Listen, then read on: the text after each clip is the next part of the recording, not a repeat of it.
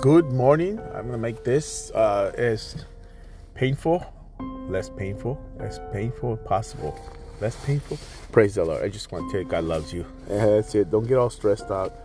We're living in a time when we need to know who we are. We need to know where we're going.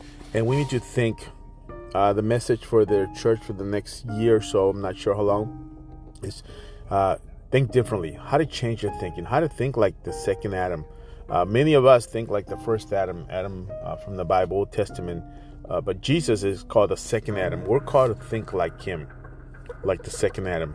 I want to encourage you with this scripture. It's in Acts 3:19. It says, "Now repent of your sins and turn to God." Bang. That's what you got to do. What are you doing? You say, well, I already repented. Okay, now grow.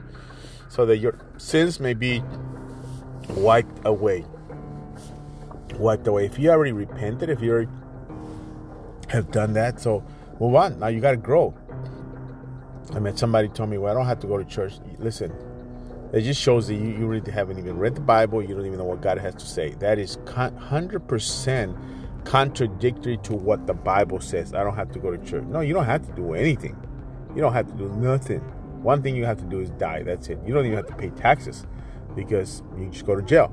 So people say you got to pay taxes and die. No, you don't have to pay taxes. Many movie stars don't even pay taxes and end up going to jail and losing everything. So you don't even have to do that, but you do have to die. But I'd rather die for Christ, die to myself, and live in Christ. So I'm praying for you. Hope you can make it. I'll be live on Facebook, YouTube, Instagram tonight. So let me know. God bless you, and you can do this. Today's we're praying for Project Katie Hope, our orphans. It's 21 days of praying and fasting, seeking the Lord. So I hope you can make it. God bless you. Have a wonderful day.